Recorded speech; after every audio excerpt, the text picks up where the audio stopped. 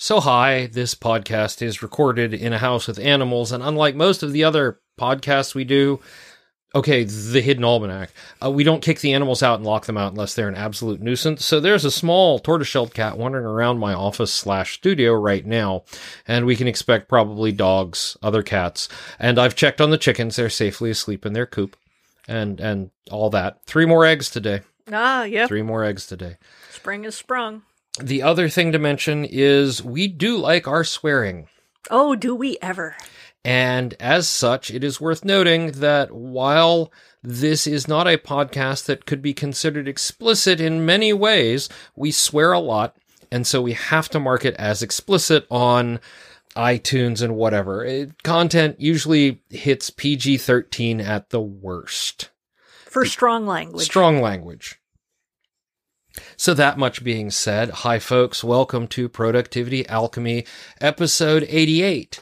We're going to do letters next week, so you have a little bit more of a time to get in some comments before we do our next letters show. And I have a really interesting interview with Sharon to share with everybody, who had some really interesting stuff going on, since Sharon works as a writer, a podcaster, travels, and has to earn money, so has 2 jobs, one in retail and one as a coffee shop barista.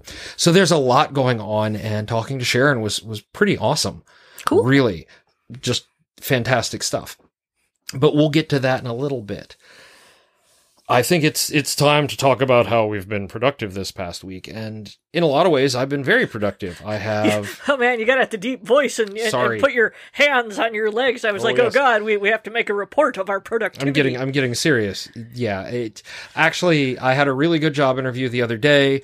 They're going to make me do the take-home coding assignment, and we're going to do a group code review next week. This is my first time having anything like this happen in an interview, so... I'm a little nervous, I'm a little stressed, but it's not as bad as it was 2 weeks ago when Dorsai thing was going to happen in like 2 days and everything was exploding. Right. So I should be able to spend some quality time on it this next few days, because I've got until Tuesday, basically. It'll be exciting.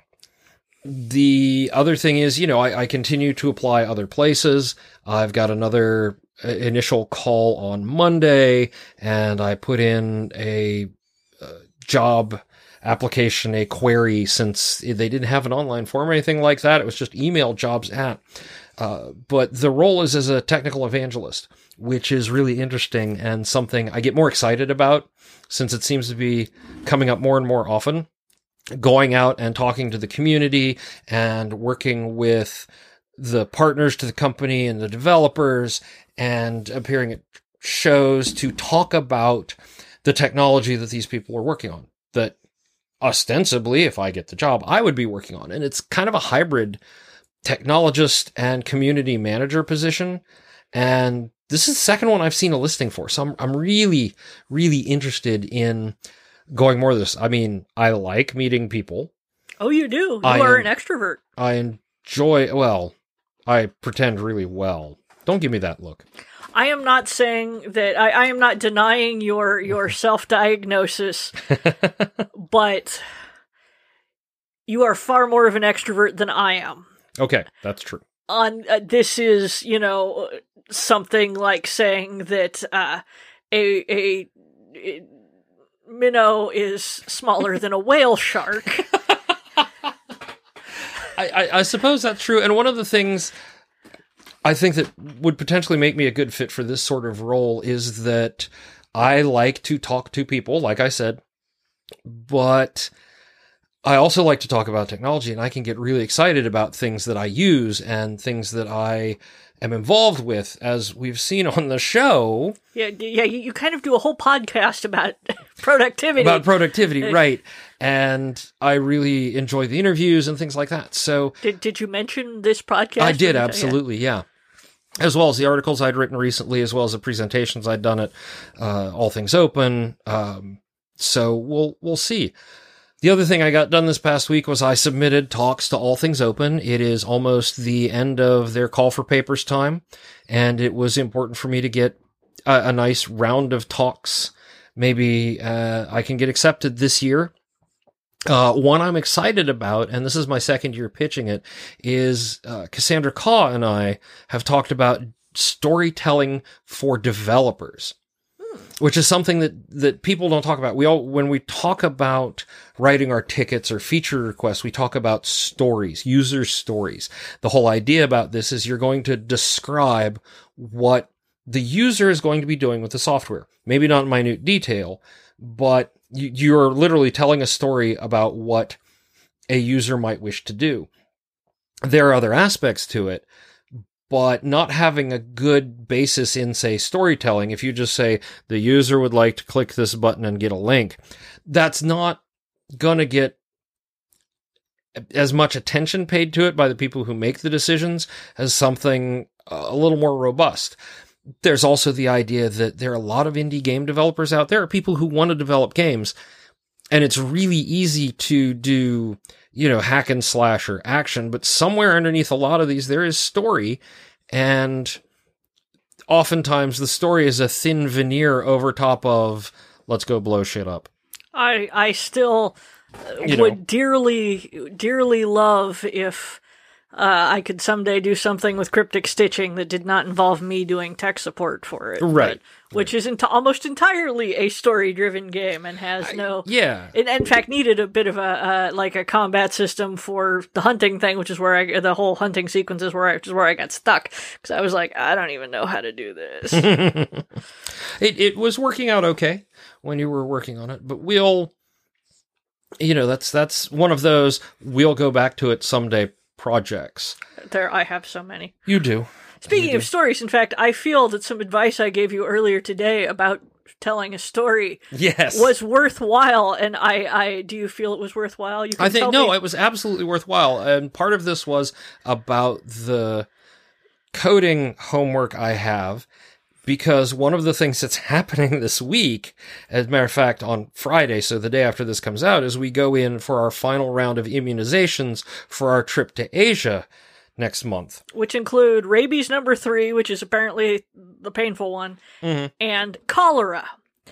And the cholera vaccination is, you shall not eat before this, and you shall not eat after it, because you're taking cholera. And, also, it's apparently really nasty. Yeah, and side effects are like nausea, vomiting, diarrhea. I don't know about diarrhea, but certainly about vomiting, but certainly diarrhea. And I got the book right here. Hold on. Yeah, they're like, there's side effects to this one. I mean, it's still better than having cholera. Yeah. And in order to drive this point home, the nurse showed me a picture of a cholera bed. A cholera bed, which is where you treat someone who has cholera, is basically a medical cot with a hole cut where your butt goes, and then a pan under it. Here we go. You're not going to get up. As part of the thing we have to sign, by the way, it does say here that I understand the most common side effects of this vaccine include tiredness, headache, abdominal pain, nausea, vomiting, lack of appetite, and diarrhea. Oh, I was right about the vomiting. These adverse reactions may occur within 7 days of taking the vaccine. So, anyway, the thing is, one never knows with side effects. It could just be a waiver they make you sign. It could also be you just took cholera, so now you have baby cholera, so prepare to shit your brains out for a weekend. Attenuated vaccine and has the potential for transmission of the vaccine strain to close household contacts, especially anyone who's immune compromised. Yes. So the moral of anyway, so Kevin is like, well, maybe I should, if I do spend the weekend having cholera light, I will have to tell them on this homework that, I got a cholera vaccine and please excuse any problems. So I'm like, no, that is not how you say it. Because that is an excuse for not doing your best work, or for, them to say, oh, he's just, making excuses. No, you do it as a story. Here's my work. Let me tell you about the cholera vaccine and how I spent this weekend coding this while on the toilet. And I'm sorry if there's any gaps, but the these are the side effects of cholera. You tell the story about how you had the raging code shits, but you were so dedicated to the project, you worked on it while shitting your brains out. That is a story that it may not make anyone want to hire you, but it's a much more memorable story than I felt bad, so this may not be my best work. And I think it's completely fair. This is why your doctor enjoys your visit so much, isn't it? Oh, yeah.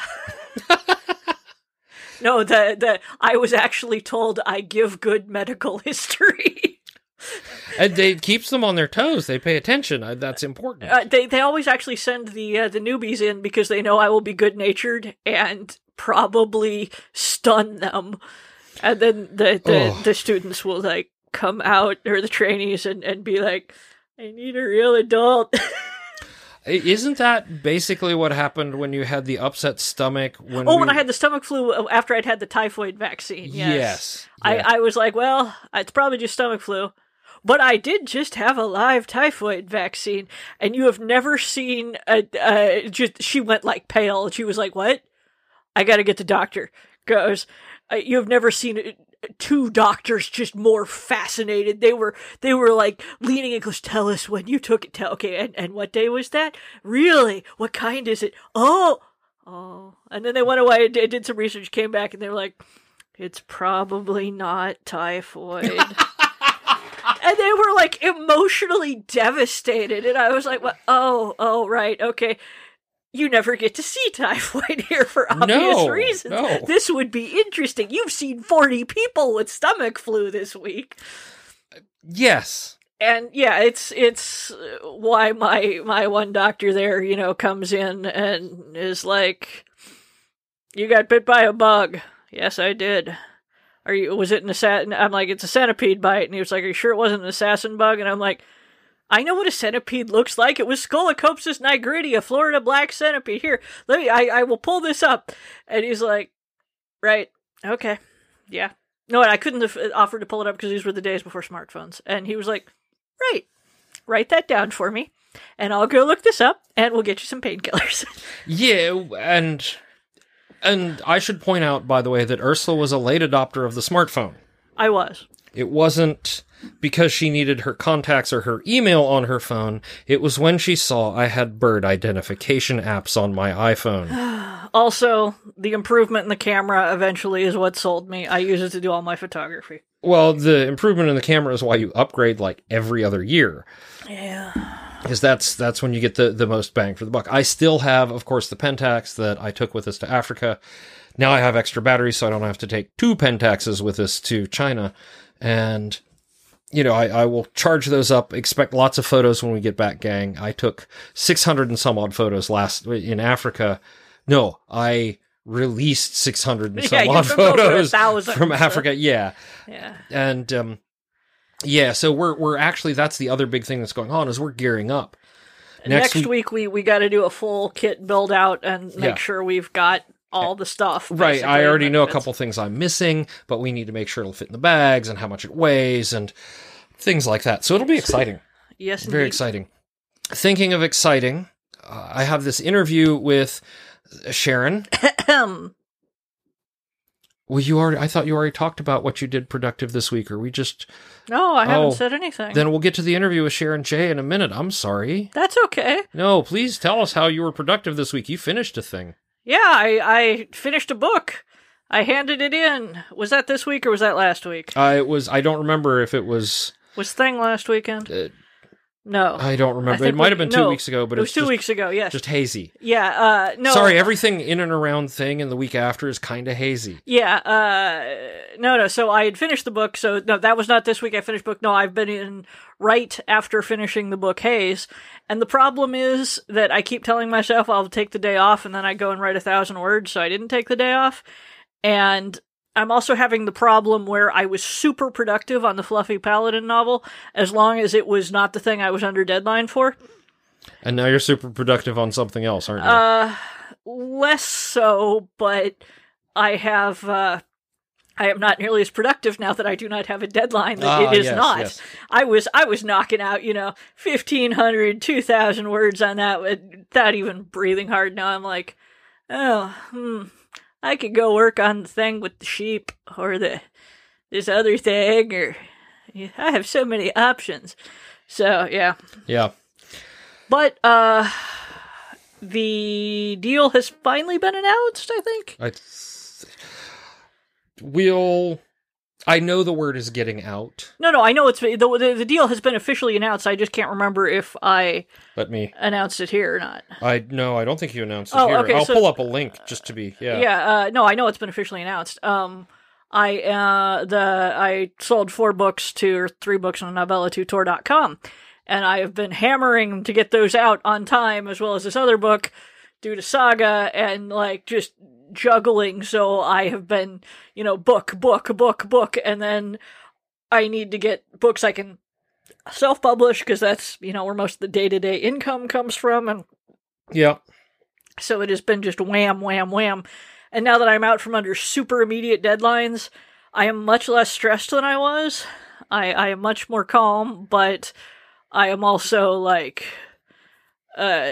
sort of adrift in, well, I could work on this thing, I could work on this other thing, I could work on all kinds of things. And yeah. Anyway. Also, I gardened a lot today, and yes, I am very sore. You've gardened so much. Yes. You're what are you looking for, dear? I'm looking for the actual announcement so I can link it later. It was in Publisher's Lunch. It's fine. Okay. Yeah. All right. I like to link these things. Okay. Yeah. Anyway, so yeah, you've had a week. Yeah, I've had a week. I don't even know. We got real off schedule because daylight savings time, summertime basically took effect in March. 2 teachers' work days. 2 teacher work days. Yeah. So the kid wasn't in school, and then he had the SATs, so he was in school on Saturday, and then he had the ACT makeup exam yesterday on Tuesday. Basically, none of us know what day it is anymore. We're looking forward to 2-3 weeks of normalcy. Or what passes for it before we fuck everything up and travel to another continent. Yes, which will be amazing. Which I'm terrified. I'm so thrilled and excited about it. I was telling my tattoo artist, I was telling Christy about it, because she's like, "You did a big trip." I'm like, "No, we haven't done the big trip yet." So it's kind of terrifying, yep. and I am so underprepared, yep. But that's okay. Now the good news is, while we're gone, I still have interviews to cover, so I will be pre-recording and scheduling Productivity Alchemy for while we're gone. The only reason this is important to me, and I'm doing it, is because we're in the last dozen episodes starting next week before episode 200, and I don't want to push episode 100. Oh, I'm sorry, you're right, episode 100. Yeah. See how discombobulated. Jumping the gun. Yeah. No, it's all good. But that's a big milestone, and that's the 2-year anniversary of starting this podcast. And I don't want to push it into June, which offsets everything else. I'm really excited about this. So I have some great interviews coming up in April that almost all of them are recorded. And I just have to put the start and end and the badge codes and all that stuff together. So you will not be getting, quite so much intro material, because the intro material for 3 weeks will be, and we continue to be in China. Yeah. And then the week after we get back, which I've got scheduled down as episode 96 or something like that. I think somewhere in that range.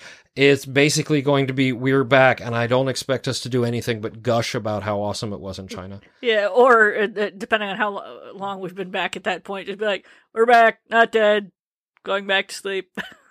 Jet lag. Yeah, we should have enough time to balance that out. Yeah, I've been looking at the calendar and writing down episode numbers and cross-referencing and double-checking dates. I have everything drafted in the website with the schedules on it, so I actually have draft posts ready to go up through episode 100 with their actual release dates. So, oh god, that's the other thing I've done this week. I have to finish editing that book before China. Yes. Which book is that? Thistle, Tatterhood. Tatterhood, yes. I can't wait to read the edited version, since the last version I had ended like way before I think the ending you finished writing. Oh, yeah. Yeah, sure, anytime. last version I read had this sort of a cliffhanger, and then, your usual, then some stuff happened, the end.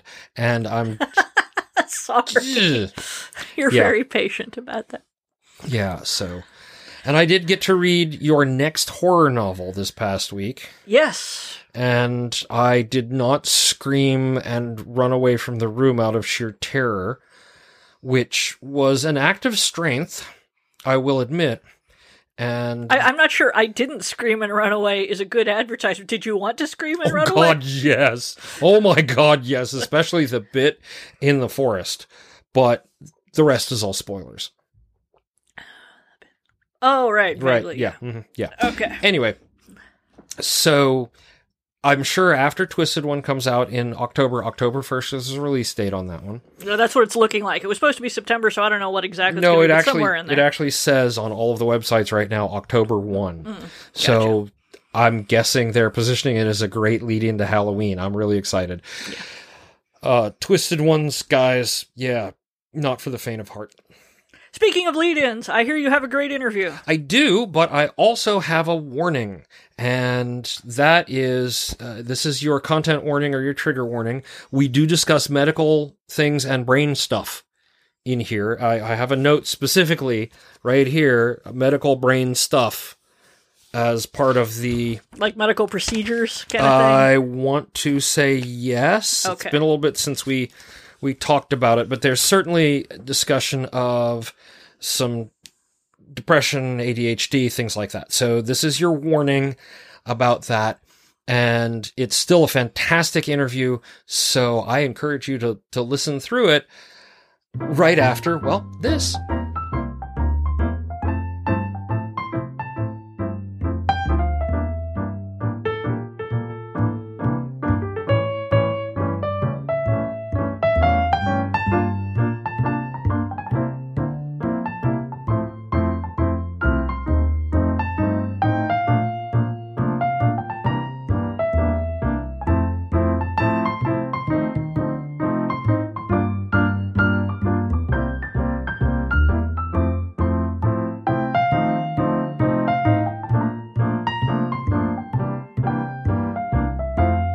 Hi, folks. I am here with Sharon today, and Sharon has graciously agreed to talk about how she stays productive. I'm really excited about this. And so, Sharon, can you introduce yourself and tell us a little bit about what you do? Hello, my name is Sharon J. Gochenour.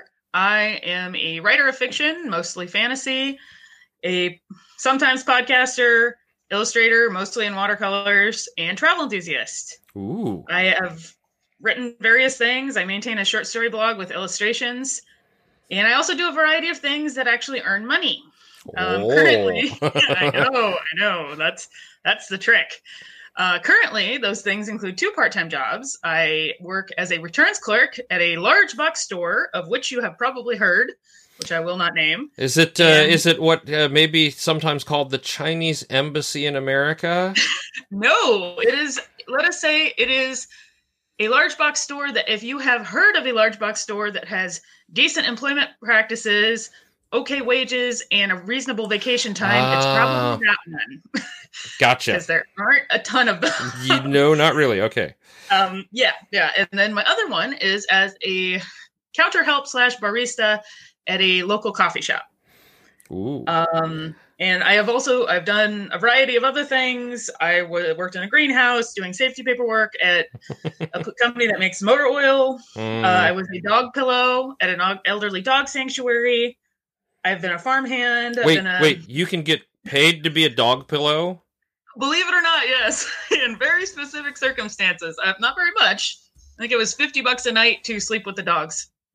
I'm gonna tell my dogs they're ripping me off then, because where's my money? Yeah, but they are. But the one thing is that, like, this involves also about like between 5 and 7 chihuahuas. Nope, can't do it. Nope. You would be surprised. surprised, like, how you could be suffocated under 7 dogs that are all individually less than 5 pounds. No, I would not. No. They're skilled beasts. Yes.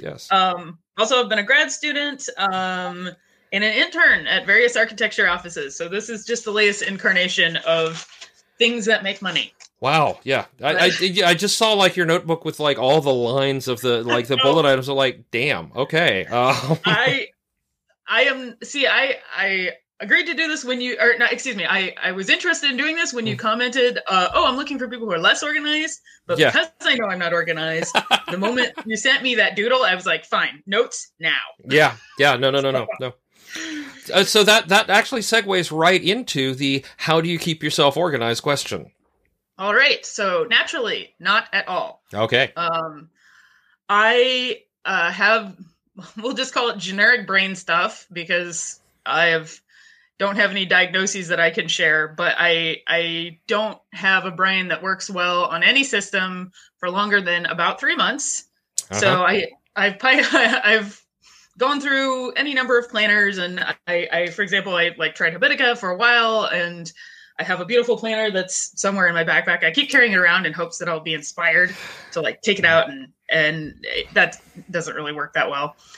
Currently, I am trying to use I have a very small notebook, which is basically a combination brain trash notebook, and I have a stack of Post-it notes in it with my like big creative tasks on them. I am trying this sort of deconstructed Kanban board of things, so I don't have to look at all the tasks at once. And then I like take them out and put them on the wall. I know exactly when this is going to fail. It's going to be the end of February when I go home to Iowa to visit family. And then after that, I'll have to re-pioneer a new system. Excuse me. One consistent thing I have used for, I guess, since college, so God, that's 10 years, is Google Calendar. Everything goes in there. I do not have separate calendars. I am not capable of doing separate calendars. I don't use, I can't use a physical calendar or like a physical, I mean, again, sometimes I will carry around a planner. Right. Because I like the feel of it, but I will not check it. And I have many notebooks floating around all the time. So there's no, I mean, it's good. I need to have something to write stuff down. I just can't trust myself to find it again later. Right. So that's a bit of the challenge. I will say that I occasionally do as a memory exercise, because unfortunately I'm still operating on, like, I need to remember that I wrote something down to go get it.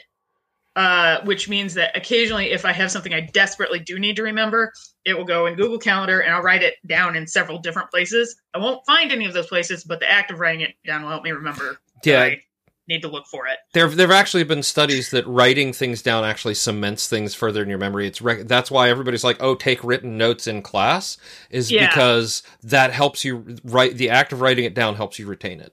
No, I absolutely 100% believe that. That is totally true to my experience. Like for a while, what I would do for the fiction is that I would actually write it longhand on a notebook, and then I would come back and retype it. And I feel like that in some like, no, and it obviously took longer. It was a pain in the butt, but I also it was great for editing. And I also did not have the bizarre experience that I have now often with short stories, where I'll reread something and be like, oh, did I write that? Because I have no recollection of this. Every so often, Ursula does look something up, and she's like, "Oh, wait, I did really good with this one." She knows, like, academically, she wrote it, but there's sort of a disconnect once it's out of her head and published somewhere. Oh, right, no. I was like, that's not bad. Good job, me. So definitely that is a thing. Let's see here. I also. I am an inbox organizer. At the time I wrote my notes, I had 18,496 unread emails in my Gmail. Well, all right then. I do not delete anything. I just search it. I do have a couple tags, but those fall out. Again, those are, any given tag is used for about 3 months, and then it's just an artifact of that period of my life. I will say that, like, outside work has always been easier for me to manage than my own personal stuff. That sounds about right, yeah. Yeah, it's just, I mean, the pressure of other people makes things far more straightforward. So for the returns clerk job, which has a lot more organization behind it than the coffee shop for obvious reasons, Right. I basically have one very small notebook that I do actually keep that has all my notes for like how to put things in the computer system, how to do shipments, where this thing is located, who I need to call for this bit of information. Right. It's not organized. I have to flip through it every time. I am able to take advantage of a lot of established systems that are already there. So that's yeah. nice. I like like anytime you're dealing with a big retailer or a return system, it is a machine. Absolutely. Right? They want it to be as painless for the customer as possible.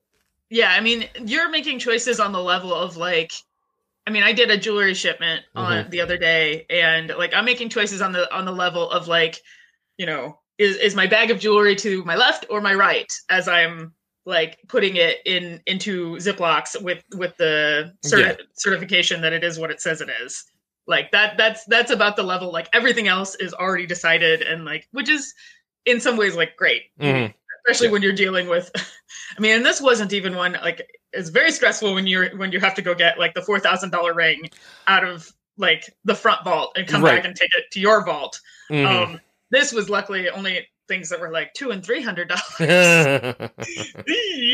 Yeah. Okay. Good bad. Yeah. Sorry, one of those, but you know, you want to be very sorted for that. I use a lot of lists, but I will say for me, because of brain stuff, I have good lists and I have bad lists. Good lists they fit on a Post-it note and you can read them from across the room. In the sense that I effectively can't have more than, 5 items, pushing it, 3 items is ideal. Right.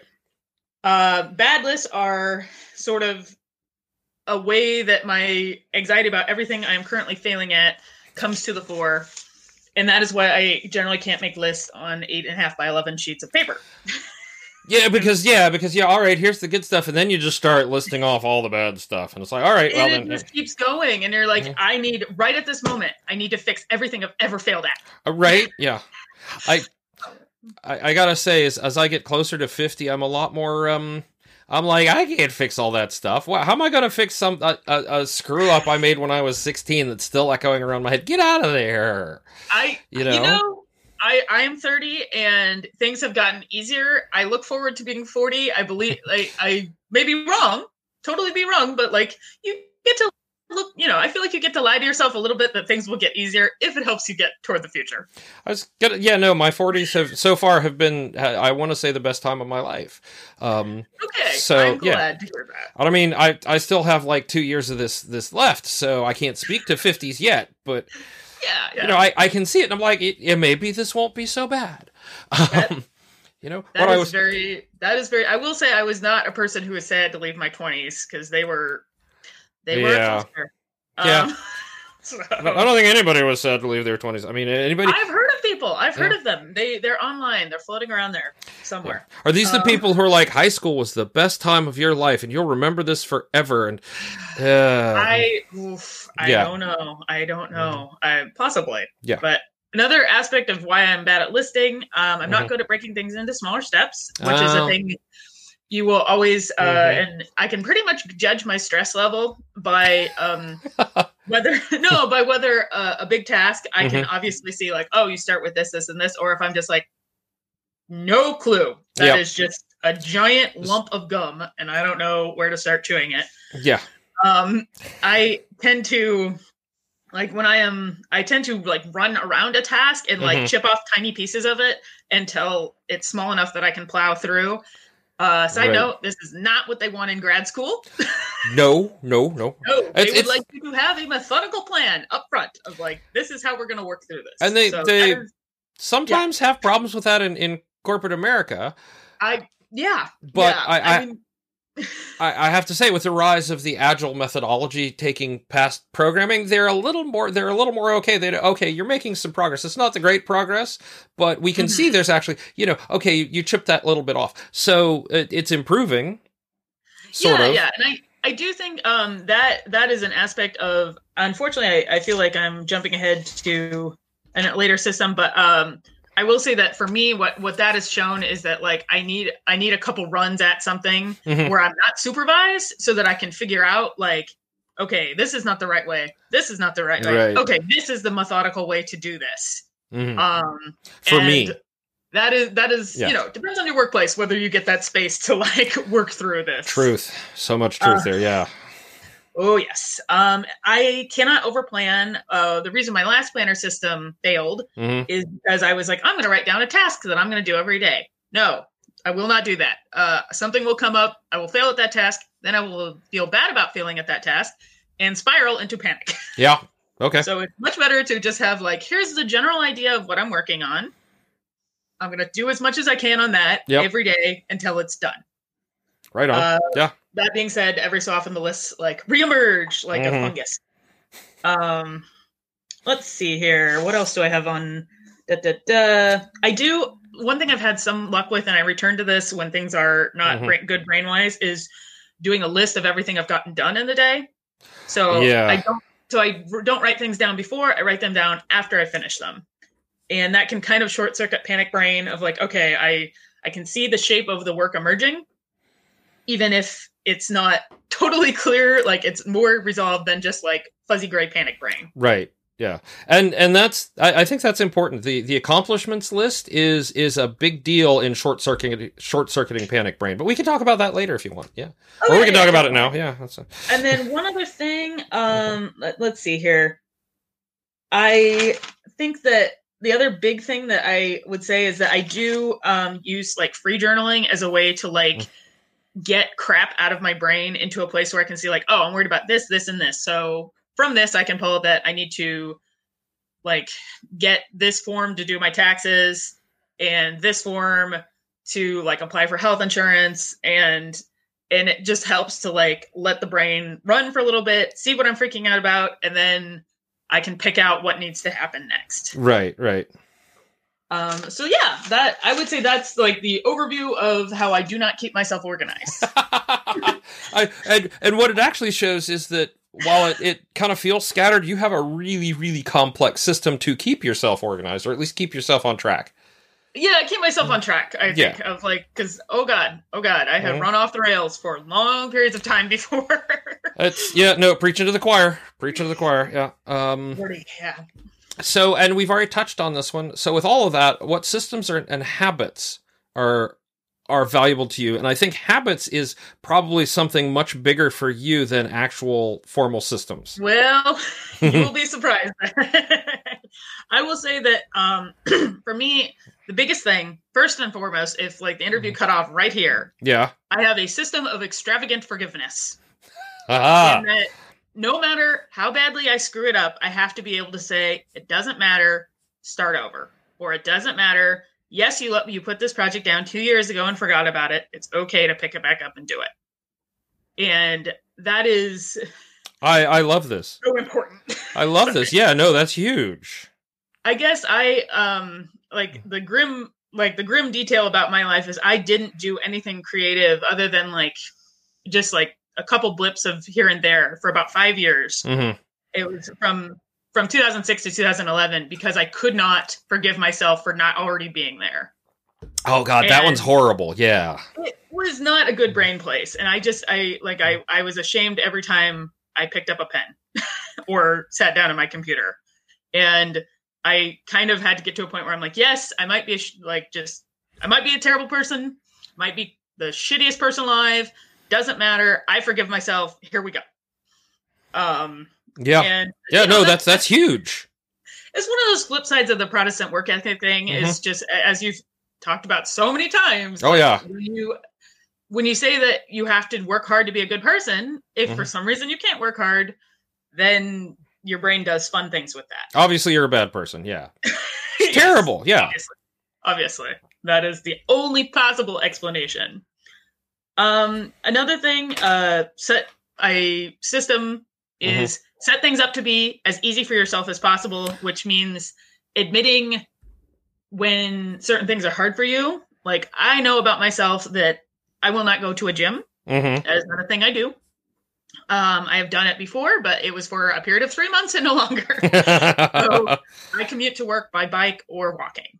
So okay. I'm like, okay, nothing else. If nothing else, and also that combines with the fact that I know that if I have to keep track of a car and registration, and I will screw that up, and it will be to the tune of more dollars than I have. Fair, yeah.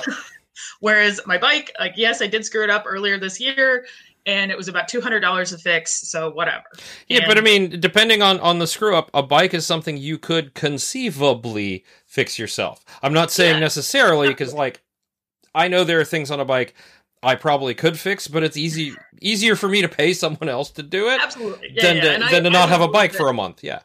Yeah. No, and there are things like I am slowly accumulating knowledge about that, but it about very, like, in this case was changing brake pads, which I think I could have done myself, and then changing a rim, which I'm not 100% sure how to do. But YouTube is marvelous. Oh yeah, wonderful. Actually, I'd be more confident doing the rim myself. I'd be more confident doing the rim than brake pads, but that's just me.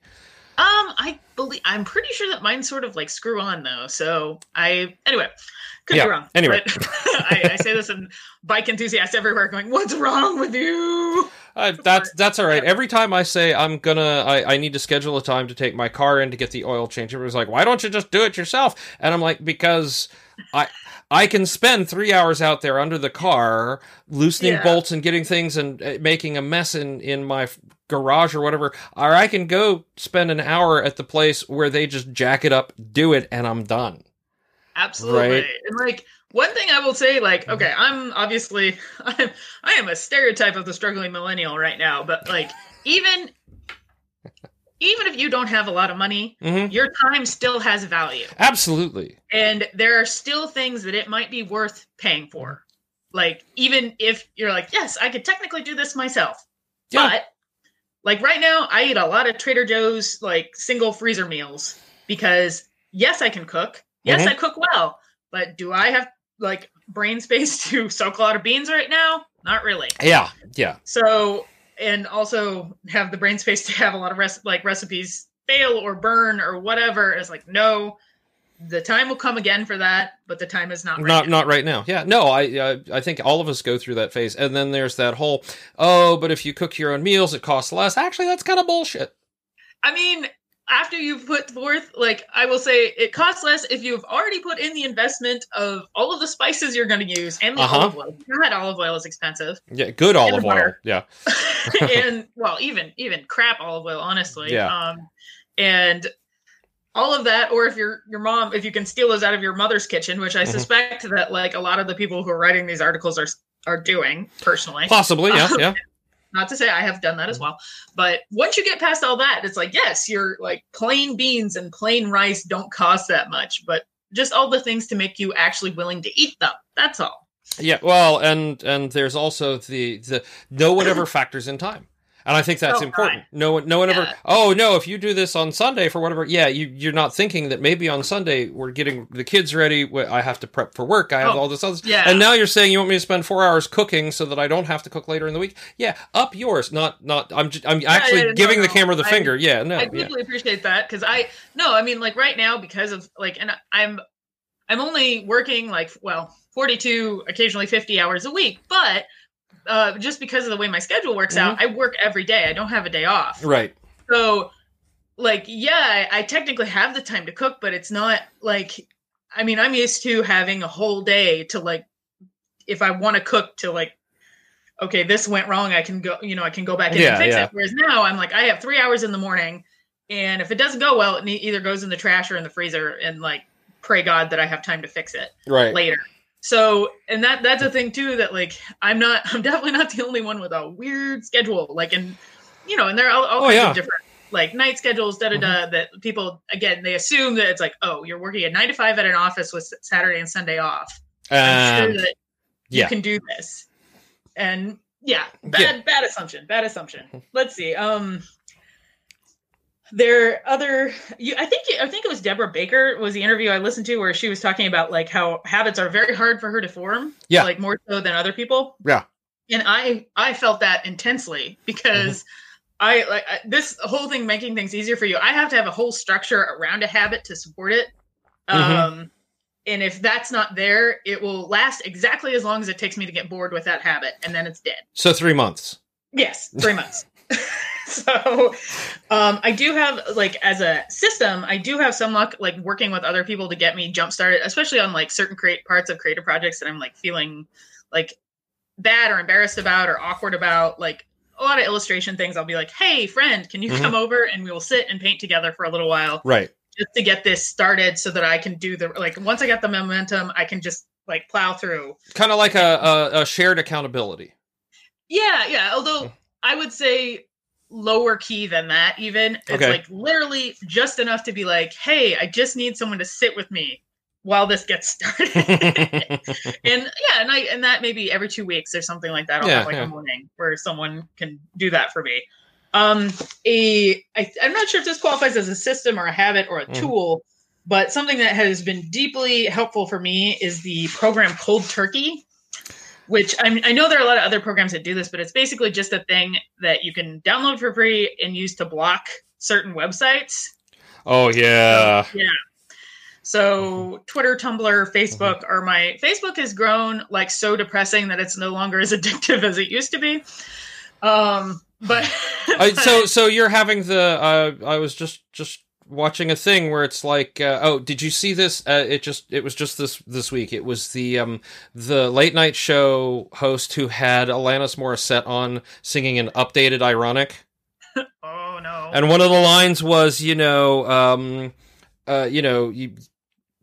the friend you didn't know was racist until you accepted their friend request, kind of thing. Chris. And I was literally rolling on the floor laughing with that. But that's kind of what Facebook is starting to feel like. It's like, I didn't know you were that asshole. Okay, never mind. The super depressing part about my Facebook is I have virtually everyone I actually know not blocked, but, like, unfollowed. And now it's down to this cat is chunky, pictures from the roadside in Ireland, and, like, Iowa farm pictures. Okay. And I'm like, and those are happy. I'm good with that. Everything else, I'm like, I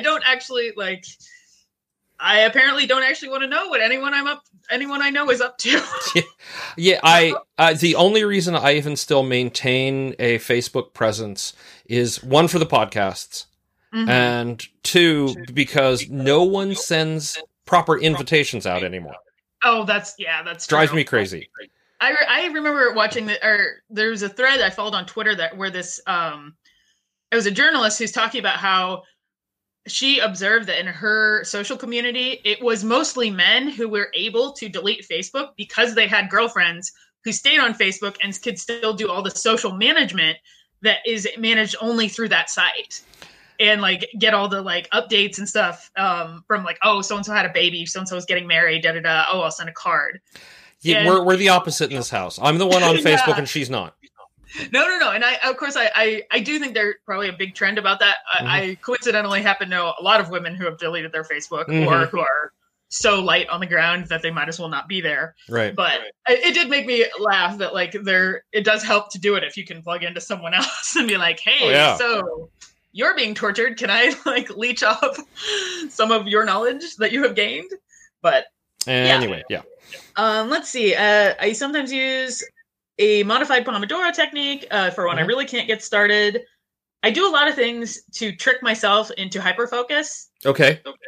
So in the case of, like, illustration, if I can trick myself into hyperfocus, I can work on it for, like, 5 or 6 hours at a time, which is great for me. I cannot do this with anything with language. Okay. Like, that's not how, like, it only works with handiwork. Or, like, gardening or mending or something like that, where, like, I can sort of set the hands on autopilot and, like, the brain has to be occupied. So I usually get started listening to, like, a string of podcasts or audiobooks while I'm working, and then that, like I said, I can sort of go for several hours doing a task. Yeah, Ursula calls that the difference between word brain and art brain. Oh yes. Yeah, so much. Word brain can't do, like, things she has to pay attention to. She can't do audiobooks with word brain. She can't do no, not at all. Yeah, she TV shows bad. NPR not at all. But art brain, sometimes do instrumental music. Yeah, but that's about it. Yeah. But art brain doesn't care, because art brain goes into whatever, and word brain's over there going, oh, look at all the pretty words I'm listening to, and art brain's like, you stay over there and be distracted. I'm doing my thing.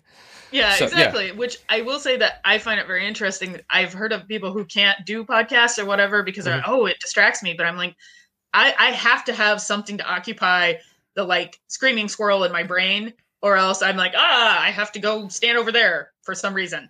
Yeah. I don't know why. I just do. I'm actually really bad when I'm like trying to code or when I'm reviewing products, like of having the screen I'm using. We were talking earlier about how I have 3 screens here. I have my laptop, the second screen attached to my laptop, and then I have the one that's sort of multi-function, just connects to the Mac, which we use for all the recording stuff. But it's also got, on one of the other channels, it's got a Fire TV. And I am just like, oh yeah, all right, I'm going to be sitting here crawling through job listings for the next couple hours. Let's just put Bob's Burgers on as background noise.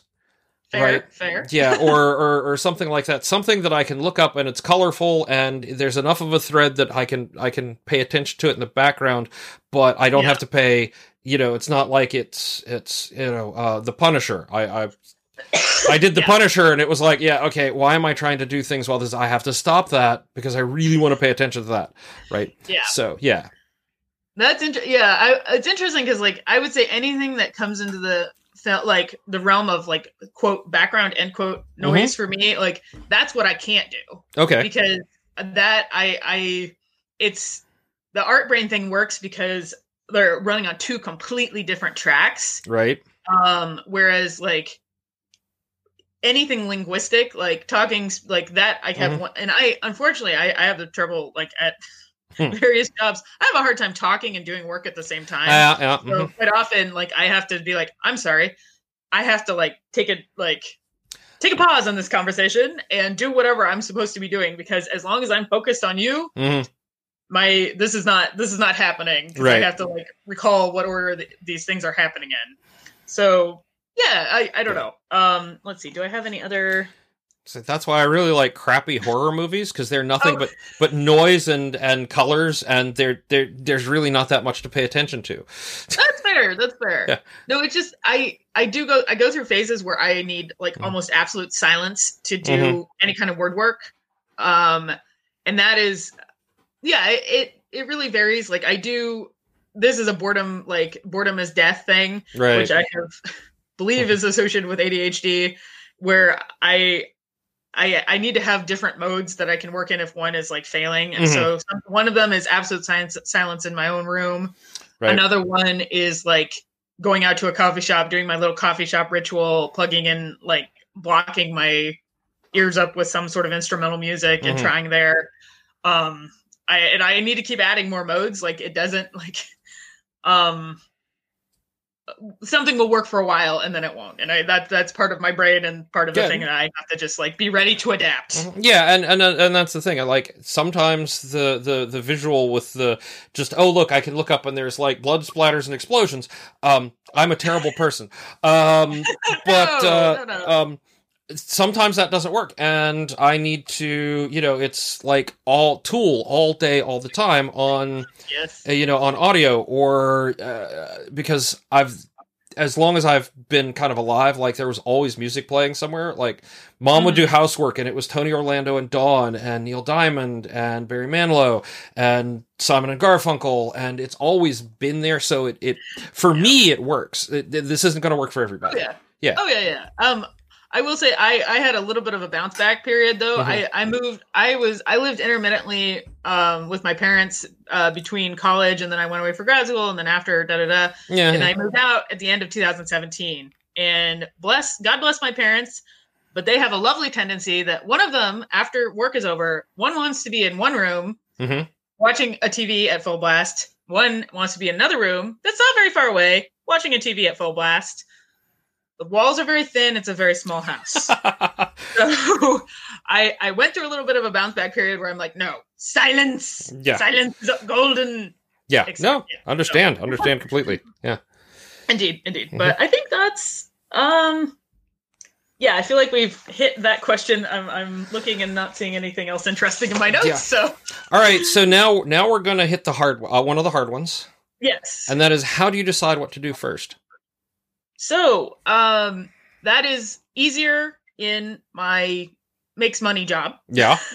For returns, that's one of the things when I talk about needing to work through the wrong way several times to figure out the best way. Mm-hmm. That one, there is actually a very straightforward pattern of things to be done in a certain way. First of all, stuff with deadlines. Mm-hmm. So sometimes things get pulled off the floor and they have to go out, by February 19th or whatever. And you're like, okay, that can wait a moment.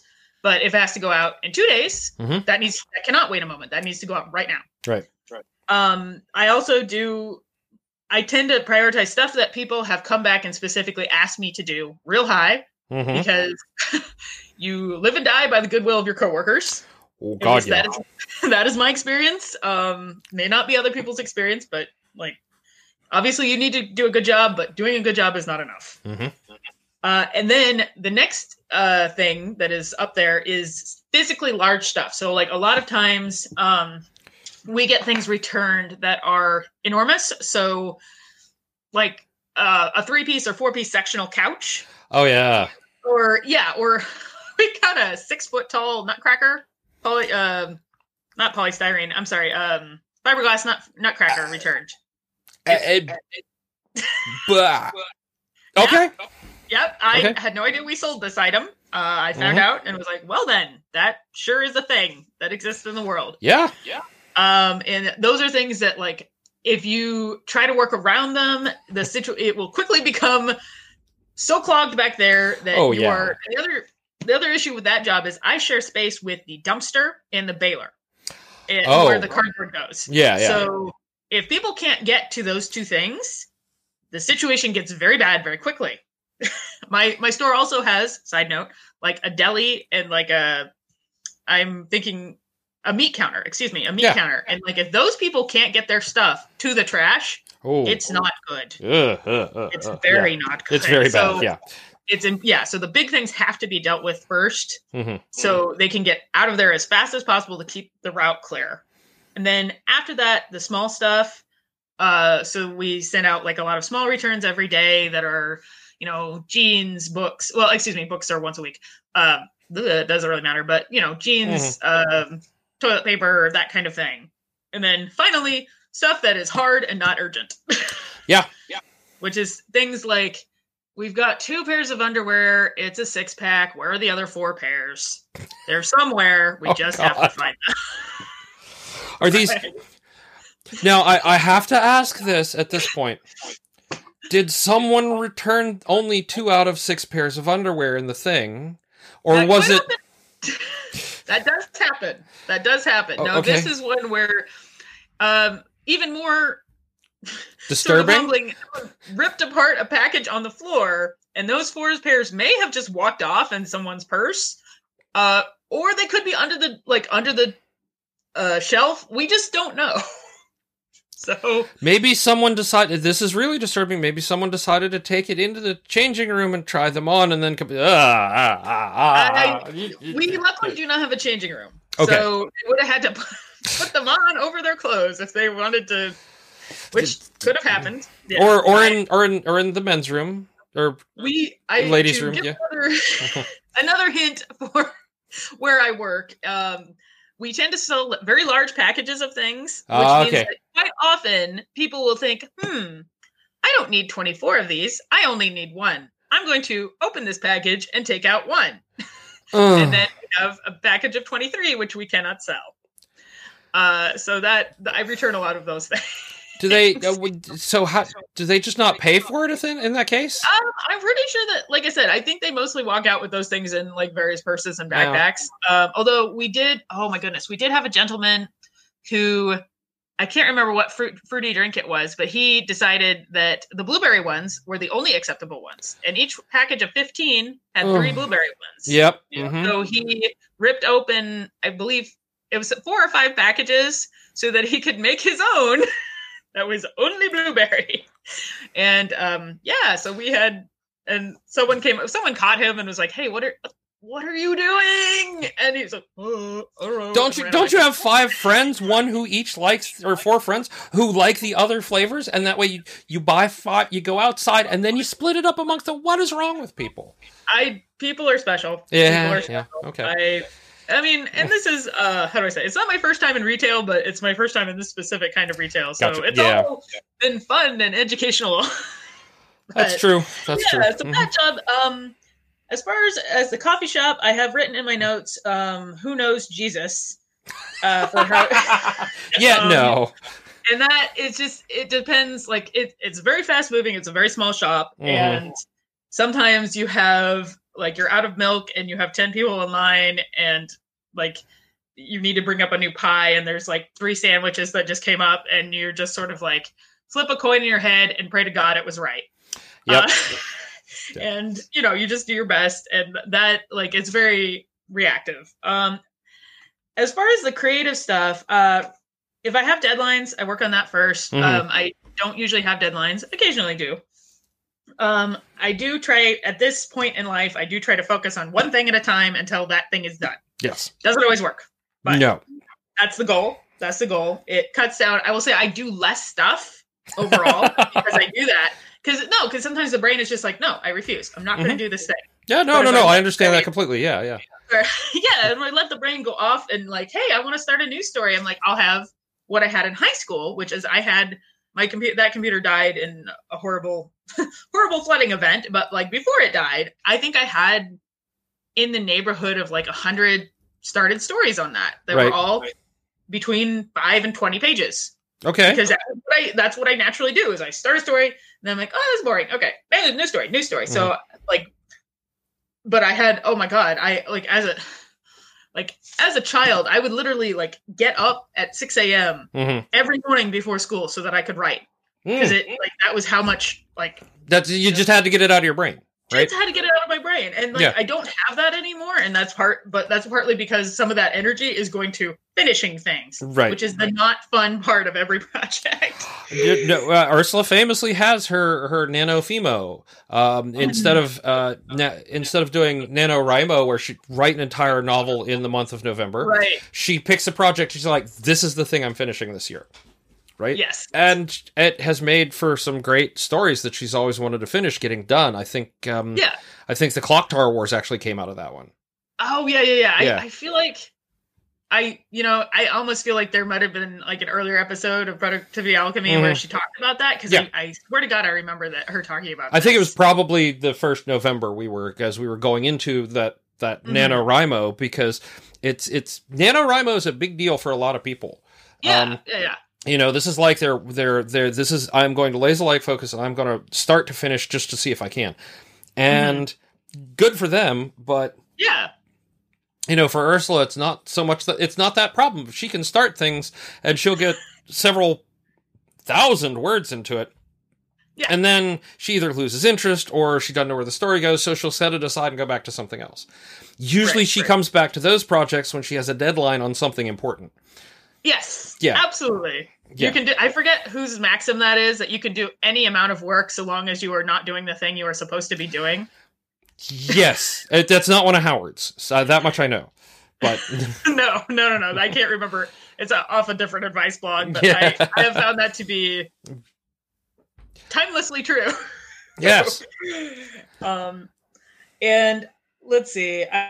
Which has led me to doing like multi-part stories on my story blog just because I'm like, okay, I have to finish a part of this and put it up, part of it put it up just so I have something I can put it out. And I mean this will get into the next question, but like it has gotten more important to me to like have something finished than have the thing be exactly the thing I wanted it to be. Well, it's one of my favorite sayings, and this also leads into best advice or feedback, which is the next question anyway. Yes. But one of my favorite sayings is perfect is the enemy of done. Yes. It'll never be perfect and therefore never finished. If you want to finish it, you have to accept that it will never be perfect. Yeah. Absolutely. And that I feel like there's a whole group of sayings that are like that, those are the first best advice or feedback that I've been given. Yeah. My 2 versions are from my mom and one of my best college friends. Yeah. My mom was, it doesn't have to be pretty. It just has to get done. Yep. And that was said to me when I was trying very hard to fail biochemistry. And she was like, look, just have to get through it. It doesn't. And I squeaked through with a C and God bless that sea. And the other, also during college, this describes my college experience, was when the going gets tough, lower your standards. Right on. Okay, yeah. And I have since amended that to say, why don't you start out with lower standards? Because you will, like, you're still going to have to lower them, but it'll be less painful than, like, saying, I'm going to write, exaggerated, but, like, I'm going to write the next, like, Nobel Prize winning work of literature. Like, that's a bigger come down from, I'm going to finish a thing. Now, I would like to point out to everyone at home who's suddenly screaming, that this is applying to professional stuff. This may not be the right thing to apply to interpersonal relationships. True, absolutely, absolutely. And this is for creative work. It absolutely is for professional work as well, because honestly, like, one of the first office job I had, the most valuable thing that I learned was that their standards for me were so much lower than my standards for me. Oh yeah. Oh God. So yeah. I would rush through, like, I would do something and I would be like, this is crap, but this is all I have. And so I'd give it to them and they'd be like, this is great. Good. Fine. Yeah. We'll go with this. And I realized that, like, you can get super far on asking for feedback, using spell check. Oh God, yes. Like, doing a basic edit of your, like, in many cases, the standards are not as high as you think they are. Oh, no. No. It can be really weird when you're, like, coming out of, like, for example, coming out of academia, where, like, for me, coming out of grad school, where, like, the standard is as much as you can do before you fall down dead. So, and they will ding you things on, like, sentence number 45 on page 33 had a period with one space after it, therefore, and you just and you want to strangle them.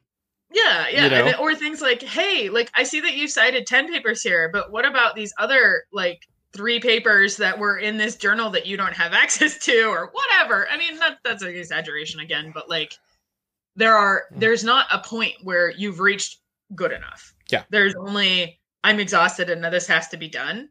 Whereas that first office job taught me that, like, hey, sometimes you're just doing, like, hey, I'll just do this task in the most straightforward way possible and it'll be fine. And there are times when you're like, I know this is not the right way to do it, but this is how they expect me to get it done, so I'm holding my nose and I'm doing it that way.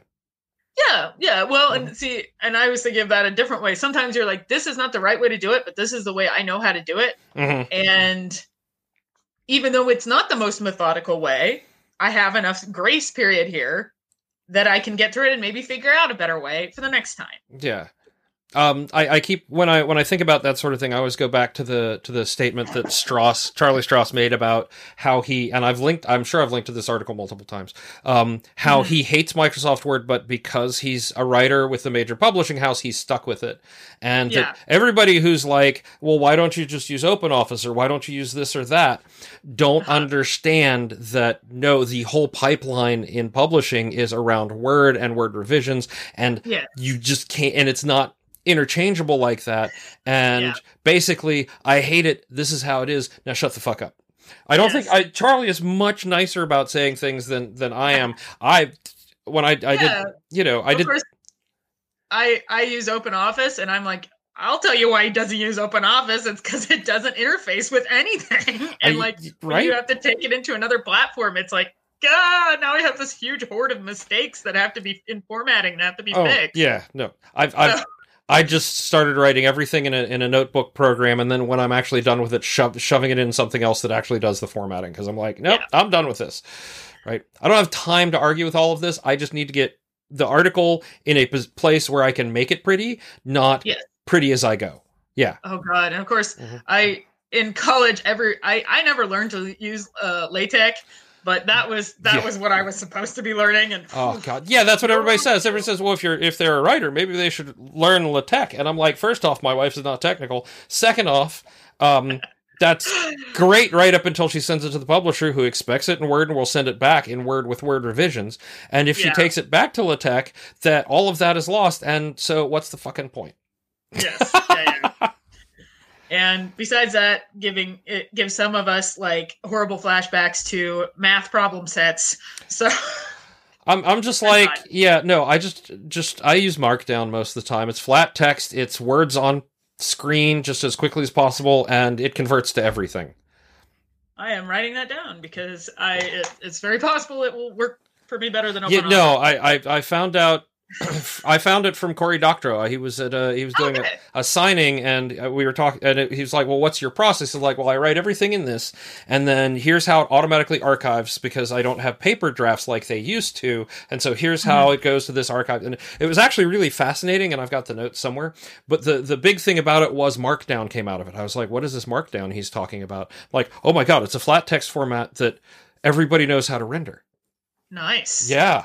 And then, oh wow, yeah. Because I did for reasons that are mysterious to me, except that I was a child. I did all of my childhood up through college writing in this bizarre word processor that was, I can't even remember what it was called, but it was this weird children's program, and all of that was corrupted and lost. Yeah, yeah. And I that was a poor choice that I made. Not that you necessarily need to keep hold of your childhood writing, but it was still a poor choice. So this is showing my age. When I was doing a lot of my early stuff, programming, things like that, I used an editor that used the WordStar command keys. Ooh. Right? I have no idea what you're referring to. Right. WordStar was a text editor on DOS and way back in the day, and it had a really helpful set. So that was because it was a big corporate thing, that's what a lot of the shareware, not freeware, shareware, text editors used, because that's what they were used to in their offices and what they wanted to be able to use at home.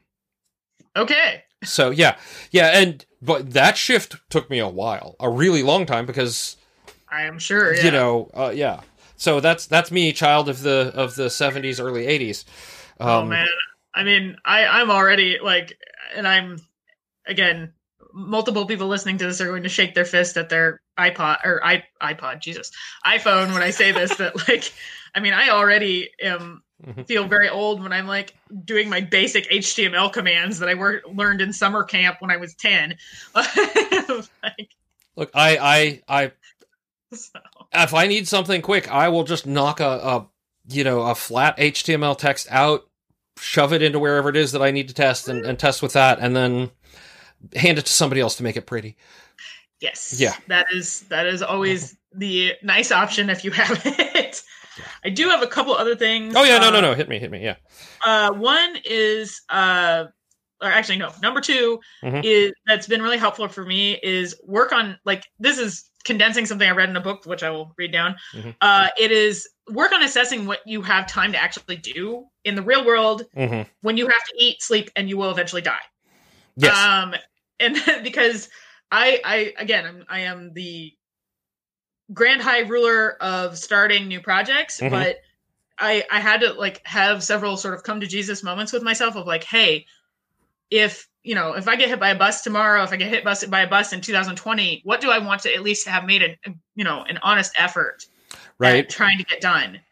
And I totally may not have finished it by 2020, but at least the idea that I'm trying. And that actually came out of a book called Your Life Can Be Better, Using Strategies for Adult ADD and ADHD by Douglas A. Puryear. I didn't finish it, of course, but the first half of this book is very good.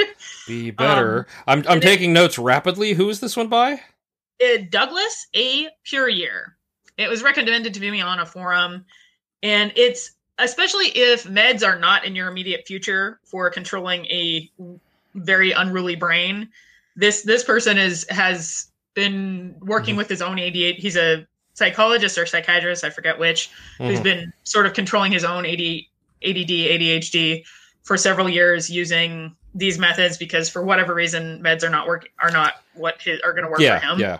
And I think especially because ADHD, apparently that's difficult for me to pronounce. Okay. ADHD medications can be very difficult to get a prescription for, or make your brain. So I think it's useful to have the strategies, even if you do then go on to get a diagnosis and drugs and whatever. Yeah, there was a period, I want to say in the early 90s, where everybody was basically like, oh yeah, your kid's got ADHD, here, have Adderall. It's sort of like there was a time period in the mid 80s, where it was like, oh yes, your child is depressed. Obviously they need to go into the, put them in the, lock them away in the facility. It was essentially, a private modern counseling facility, quote unquote. It was, much more like an insane asylum back in the 1800s, but with modern practices. And that was the idea. Your kid is misbehaving. Obviously there's something psychologically wrong with them. Therefore we should lock them up for their own safety, and we will work with them. I know a couple people who that happened to, and it's actually the basis for the song Institutionalized. So yes. Oh, wow. Yeah. No, it's one of those things that, like, the more you learn about the history of, like, mental health care in the U.S., the more depressed you will be. Yeah, no. It was, I almost, one of the most terrifying things I saw was not, I didn't think was going to be that terrifying. It was the lore episode on the guy who the big deal about lobotomies. Like outpatient lobotomies in the. I think I listened to the podcast version of that. Yeah. Don't watch the Amazon one, because they do an actual reenactment. Oh no, I'm good. I'm good about that. Thank you so much. Right up the wall. I was just like, no, they did not actually do that. And people. I think the thing that really got to me just listening to the podcast episode was how very normalized it was, where it wasn't like, oh, this is a big dramatic like last ditch thing. It was just like, oh yeah. Well, this is very run of the mill. Very like this is like, cutting someone's toenails or whatever. Yeah, whatever. We're just gonna shock their brain. We're gonna reset their brain with electroshock, and then I'm just gonna go in and ice pick that out. Yeah. Whirl it up. Right. Hold on. Content warning. Yes. Yeah. No. And that. Yeah. And oh, hey, I'm gonna guess that's Tiny Orange. Yes. I could be wrong, unless perhaps you have a medium-sized orange cat. No. This is she's still kitten-sized, and she's still. Here she comes towards the actual camera. No, it's. Oh, she's dodging the camera for once. Yeah. Good job, cat. She does that. Yeah. Yeah. No, I mean, it's always a balancing act, because like I obviously if you don't make your own chemical store-bought is fine, as you're so fond of saying. Oh yeah. But there's also the case that like there is a huge history of medicating people in coercive and unhelpful ways in the United States. Yeah. So not just the United States, I think in Western society. Certainly, but I feel uncomfortable speaking outside of the United States, because I know where the limits of my knowledge are. Okay, that's fair. Yeah. Not to say these things did not go down in Western Europe, just that I know less about them. Yeah. And probably elsewhere as well. That's fair. Yeah. And which actually I think goes into the last bit of advice that I think is super helpful to me in all kinds of productivity and other things, which is from Captain Awkward. Yes. You are the expert on your own life. Oh, shit, yeah.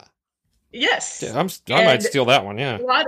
If I very much want to get in, like, if anything I'm saying seems helpful, use it. And if anything I say doesn't seem helpful, ignore it. Because at the end of the day, we're all just like monkeys in clothes, like spouting off about stuff that we kind of know a little bit about, but not that much. And I find that I often, like, a lot of writing advice really doesn't work for me.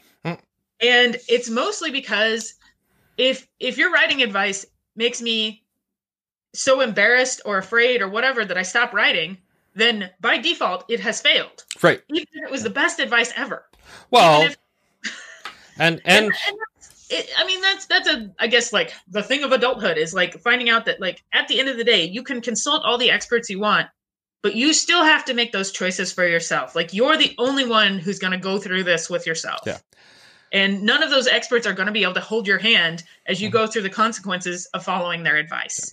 And of course, we all know what is going on when someone says, here's a solution that will solve all your problems.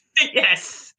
Yep. Well, they're selling something and you are either buying it with your devotion or your money. That's right.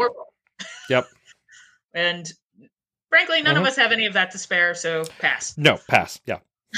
So that's the big, like, I will say, like, in light of that, which this is, I don't know if this is contradicting what I just said, but like the most helpful essay I have ever read about writing is called Writing Begins with Forgiveness by Danielle Jose Older.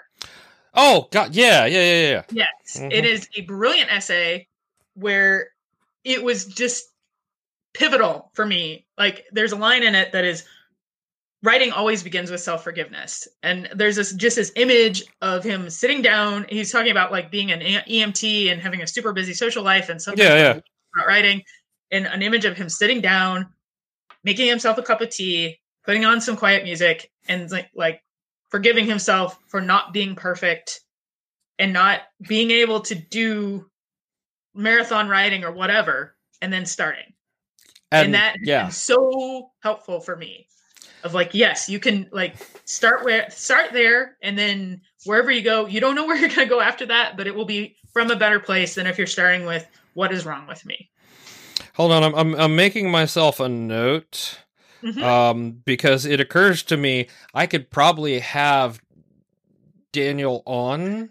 I was just thinking by asking Malka. Yeah, I was going to say I couldn't actually remember if you'd already, because I was like, oh, I remember the interview with Malka, but I was like, have you already interviewed him? I don't actually. I've never met him. I don't know him. Oh, okay. Yeah. I don't know why. Anyway. It's funny because I've been interacting with Malka on Twitter and in some author groups that I belong to tangentially because of Ursula and this, that, and the other. So I've known her kind of online and now in person for like a couple years. Or at least a year. And I'm like, I never met. It would just never sunk like twig that I've never met Daniel. I've never had the opportunity. Right? Yeah. No, I mean, and it's I don't know why I would have thought. I think it's just that like because I mean in everyday life you don't expect siblings to like, you know, like, but they have overlapping professions. No. I was just writing down in my notes for this episode, talk to Malka about seeing if Daniel can come on. Yeah. I mean, and if you do, please God, thank him for that essay. Because I am sure that there were thousands of people who had that same unclenching from around their heart as they were reading it. Yeah. So the heart is not usually where I clench, but anyway. Actually, my anxiety symptoms are more like I feel like I have spiders crawling through my heart. So that's, okay. It's fun. Yeah, fun. you win that one. All right. So onward. Yeah. All right. All the advice in the world. Yes. Hard but fun, easy but sad. Which one do you want first? Easy but sad. Easy but sad. Okay. How do you deal with failure or when you miss a goal? Okay, badly, as many people have said. Yeah. I'm just gonna say, like, the big thing for me is get distance, or get some space, because I usually have an emotional reaction that may or may not have anything to do with what happened. Okay, and I need a moment. Like, usually it's more than a moment. Unfortunately, it takes me a little bit. Sometimes it'll be overnight before I can. Like, I need a time to like take a deep breath, maybe talk it out with someone. Ideally, sleep. That is the key for me. Sleep is important. Yeah. Oh. Like, if you can go home from your job and take a nap, like, that helps so much. At least in my opinion. How many times I wish I could do that? Yeah. Yeah. No, and obviously that's not going to work. That partly, like, right now I'm working like, 5-hour shifts. So like I only have 5 hours to screw up anything. And then, then I can go home and be like, okay, reset for tomorrow. And that, that's the big thing, is getting distance before you make it worse. Right. And that, like, and especially like if it's like an interpersonal, because for me, like, if I make if I make a mistake, that's, I don't know. I'm trying to think. I sent the other day, I sent a phone to the wrong place. Like, it was like when I was returning something, it was supposed to go back to the vendor, and I sent it to the big distribution center. And essentially I didn't really freak out because I was just like, oh, well, I found the shipment number. I found the date it was sent. Can you call them? And I was going to volunteer to call them, but she'd already done it, and they got it sent back, and it wasn't really a big deal. And I packaged it up to send to the right people. So that wasn't a big deal. It's the interpersonal things where someone is like, hey, you did this, like, I'm gonna get on you because you did this thing wrong, or you like hurt my feelings or whatever. Those are the things that I need to like have a little bit of space from to assess, like, oh God, am I in, like, and this is why you need to figure out, like, am I feeling defensive because I screwed up? Or am I feeling terrified because the other person screwed up and I don't know what to do about it? The other person screwed up, but now they're blaming you. Yes. Yeah. And that's like one of the things I've realized is it is so much easier to feel, it's so much easier to take that guilt on yourself than to realize that actually it's their issue and they have to fix it, because having to say, hey, I need to stand up for myself is terrifying. It's much easier to be like, oh, I'm so sorry, I'll do better next time, than it is. And ironically, if you actually screwed up, it's so much harder to say, I'm so sorry, I'll do better next time. Actually, I find it easier when I actually screw up to say that. I think it depends on what the screw up is. Okay. And yeah. I think that there are certain screw ups that change how you like think about yourself as a person. And those are very hard to be like, hey, you aren't as conscientious or as compassionate as you thought you were. Though, like, that can be very hard to take that on and be like, okay, maybe not. Like, or maybe, this action shows that, but I'm going to do my best to do better. Yeah, I'm working on that one constantly. I will admit that's one I work on constantly. Sorry. No, it's fine. I've been drinking coffee the entire time. And you yes. I just feel guilty about making my weird ice rattling noise. But that's honestly the big thing is getting some distance. And also, like, even if you have to just like go in the bathroom and like lose 20 minutes, it's better than continuing to just screw up. Because I one of the ones, this isn't quite the same, but like I was biking to work and I almost got hit by a vehicle. Okay. And it was due to a extremely poor choice I had made while on that bicycle. Okay. So shortly after, a car tried to pull over and yell at me. Oh God, I love those people. Yeah. Mm-hmm. Yeah, I was like, hey, we see that you almost died. Let us let us roll over and tell you how stupid you were. Exactly. And I'm like, my friends, you do not need to tell me this. Mm-hmm. So I was extremely shaken when I got to work, and I ended up just being 20 minutes late because I was like, you know what? I'm going to sit in the bathroom until I'm not upset anymore. And no, it's not great, but I would rather do that than walk out there and like drop everything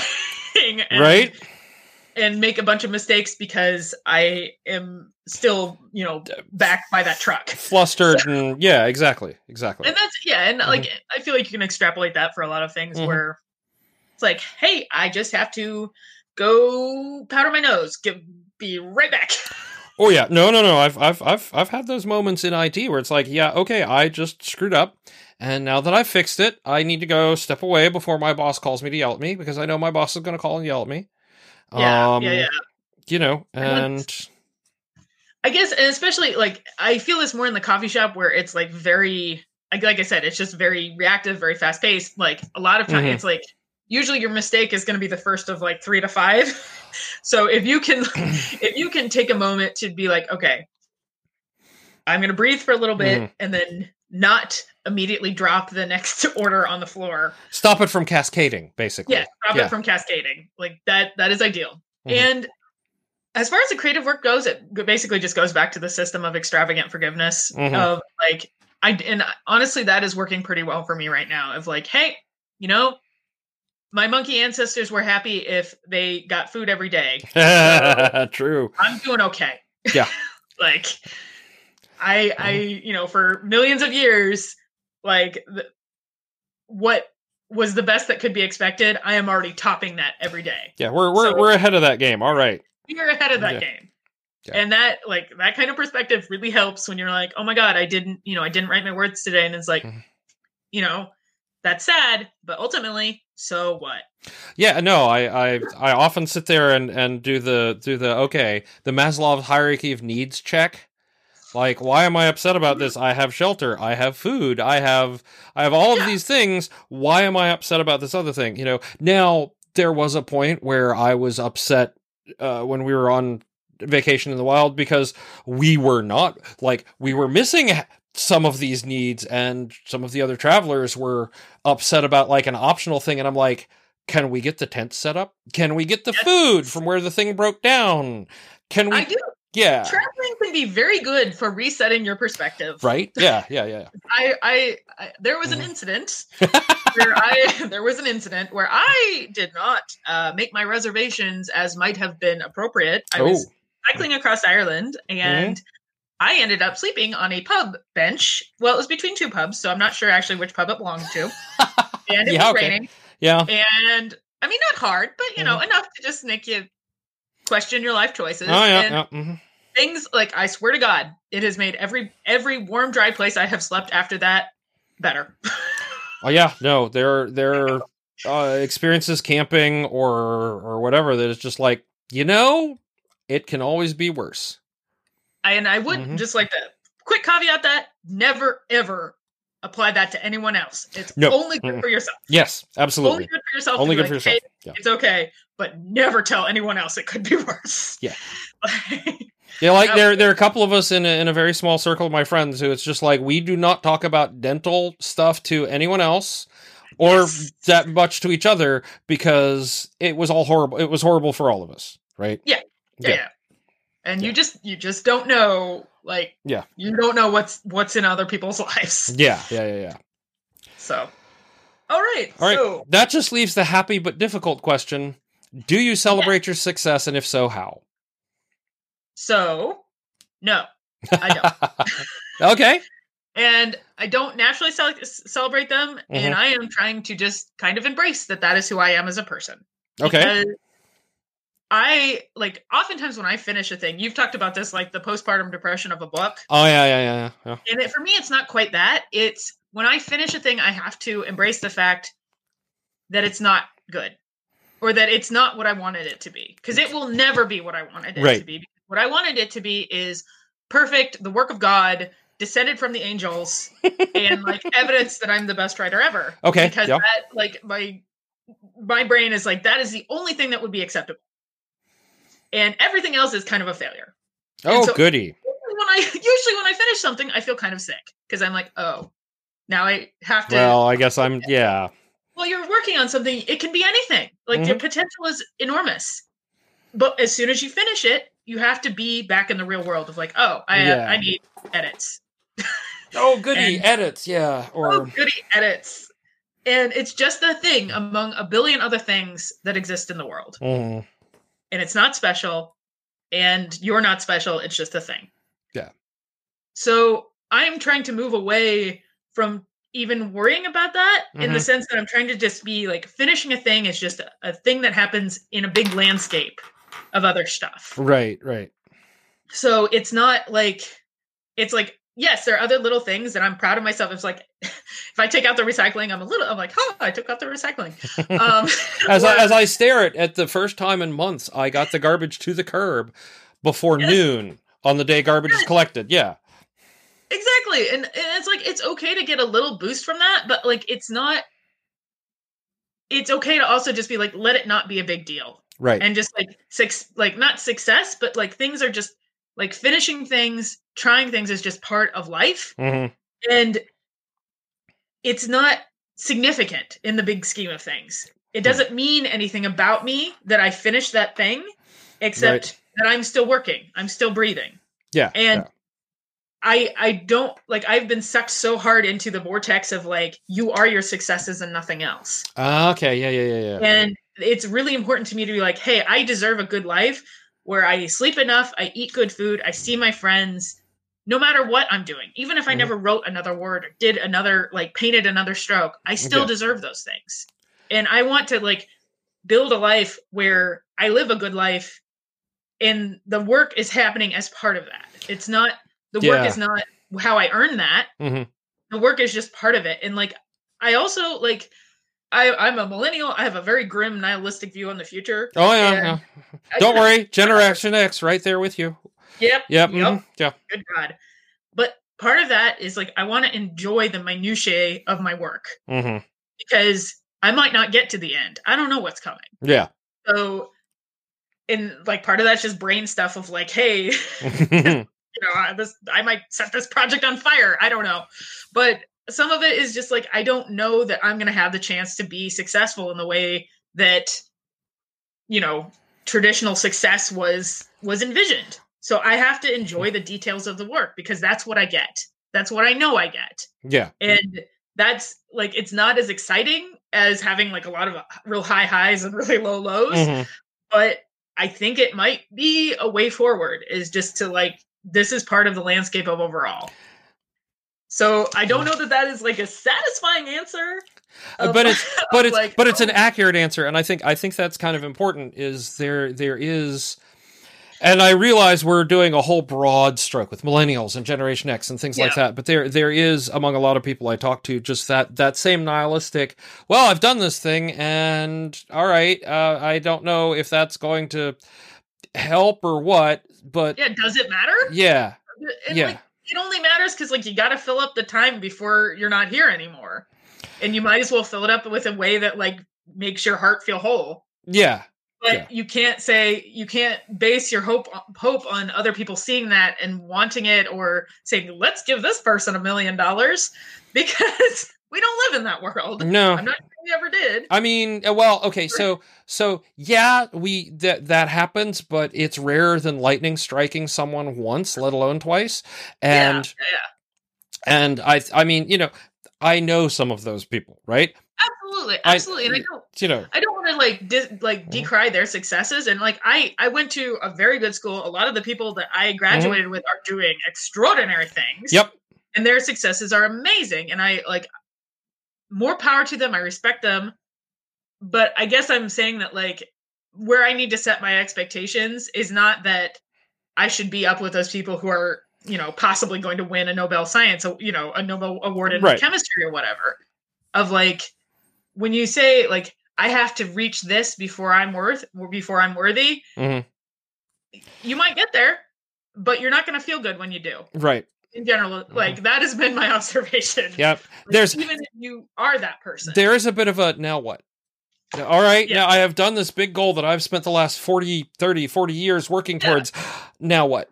And that's why there's that whole, among older people, older than me people, there's this whole thing that like the mortality rate amongst older men after they retire, it just skyrockets. Not necessarily because they're old, but because they've wrapped their entire life into this whole idea that I'm working hard and now I'm going to do these things. And now what? Yeah. Right? No, this is probably, like my father is a veterinarian, and he is a person for whom his job is his vocation. Right. Like, and he has commented like, oh, I don't think I'll retire until I'm maybe 70. And I'm like, yeah, try 80, Dad. Like you're like, this is your life. Yeah. Until you're no longer able to birth that cow in the stall at 3 a.m, you're going to keep going. Say that he stopped doing large animal when I was about like 10, 15, because I realized after a while that it's actually not normal for your father to come home with like spectacular bruises over his entire body because he's been kicked by various things. Okay, that's fair. The one where he's like, I got kicked by the cow in the front of my thigh, but for some reason the bruise came out on the back. Oh yeah, no, I can see how that would happen. Yeah, man, yeah. Mm-hmm. Yeah, so he's dogs and cats and other small mammals, but no, that like definitely, I'm like I'm not sure. Like he might say things about retiring, but I'm like, yeah. I'm suspicious. Thinking of small animals, there's a rooster outside my window crowing right now. So, yeah. Hello, Dalton. How are you?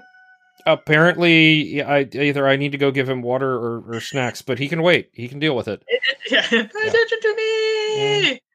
Yeah. Where are my girls? They've wandered off. There's a squirrel near here.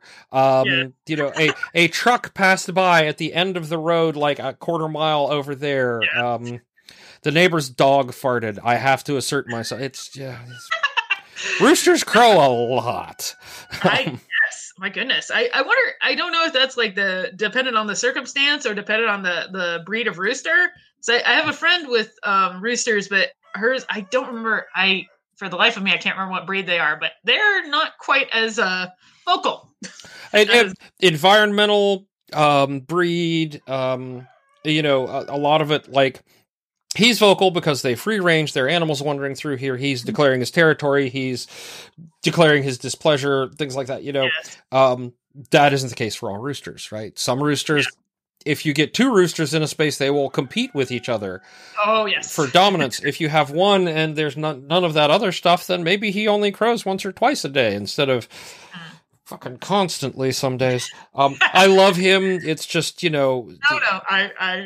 No question. He started an hour before dawn, I think, yelling that the sun was not up yet and he needed someone to fix that. Yes. Yeah. He has faith in you. Yes, he does. Oh my goodness. Okay. Well, that's everything. All right. All right.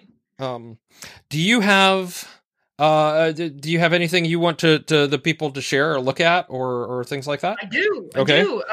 So I have the story blog that I mentioned, which is called highflyingpoultry.wordpress.com. And it poultry.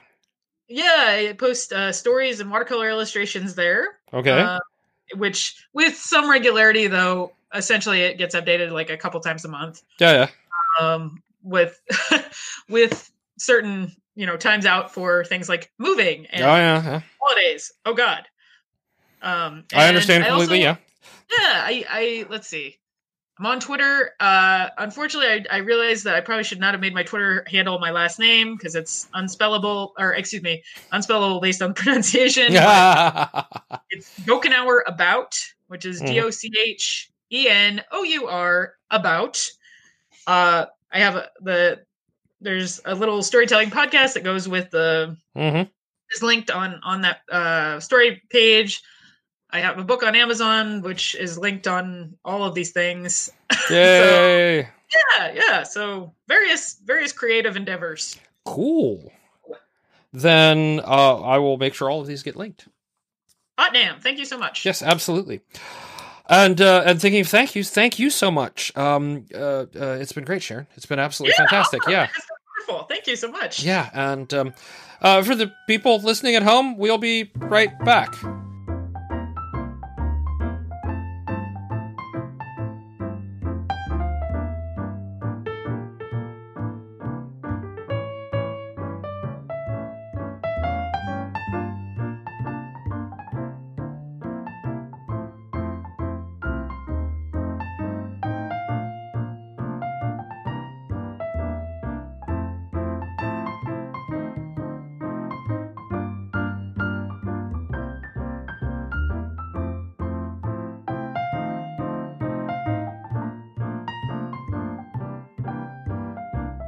And we are back. I had so much fun talking to Sharon. Even the deep stuff, it was still just kind of eye-opening. It's always a learning experience for me, and I want to thank Sharon so much for coming on the show. Really, it was a fantastic interview. So, I have a note that our badge code this week is 3 months, the number 3 followed by the word months. 3 months, all one word, no spaces. That's going to be our badge code. For those of you who might be tuning in for the first time, everybody else is going, oh God, here we go again. We issue Mozilla Open badges, which are images with metadata to indicate how you earned them, and they're used on various sites across the internet for educational purposes, for claiming credits, for stuff like that. I think they're fun. And so you can go to productivityalchemy.com, look for the spot to enter the badge code, and just type in the number 3 months, and you will be awarded the badge for this episode. And it'll also say, congratulations, you managed to listen all the way to the end. Huzzah. Or something along those lines. I try to mix it up a little bit. There's some template and some copy paste, but I try to, mix it up every so often. So, if you've enjoyed listening, and even if you haven't, but somehow you got to the end anyway, you can support us at Patreon at Ursula V. That's URSULAV. That goes to pay for our expensive medications, are... that we need mostly because of the other podcasts. Well, yes, but the anxiety meds help a lot, too. Oh, yeah, those. And the equipment we need for the show, which, we occasionally have to lay out for microphones and hosting and stuff. Yeah.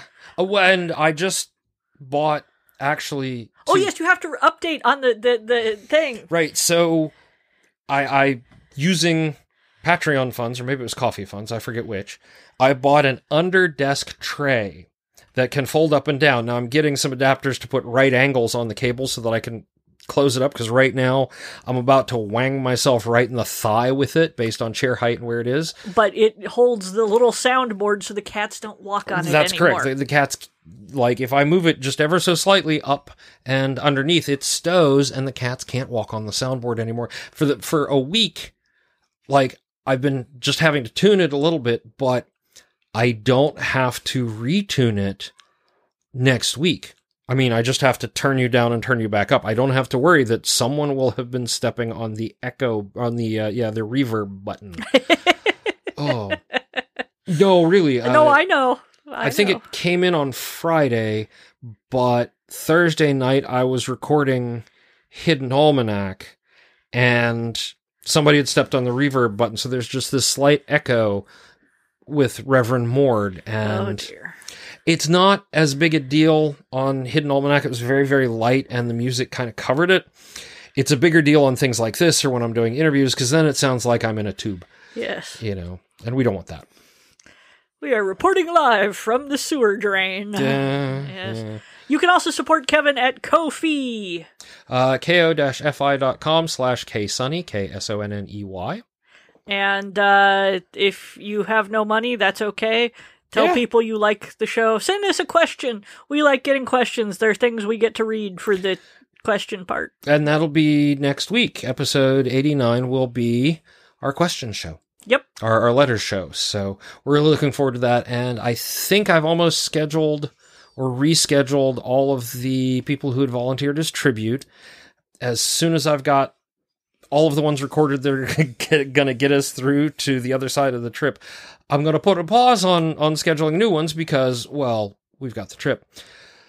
We should wrap it soon because I'm having the round chair problem. Oh, yes, the round chair problem. Well, folks, thank you so much for listening. Thank you, Hannah, for coming on the show. Thank you, Torty, for not climbing on people and thank you, Quack Quack Honk Honk, for designs, for reassuring me that was not just me. This is a problem suffered by many people with lady bits. Let us say no, there are many women who have lady bits that are not shaped quite the same way. Yeah. But for those assigned female at birth, let us say, tend to have certain biological problems in that vicinity when sitting on ball chairs, and I'm having it right now. So hey, folks, we'll see you next week, and stay productive.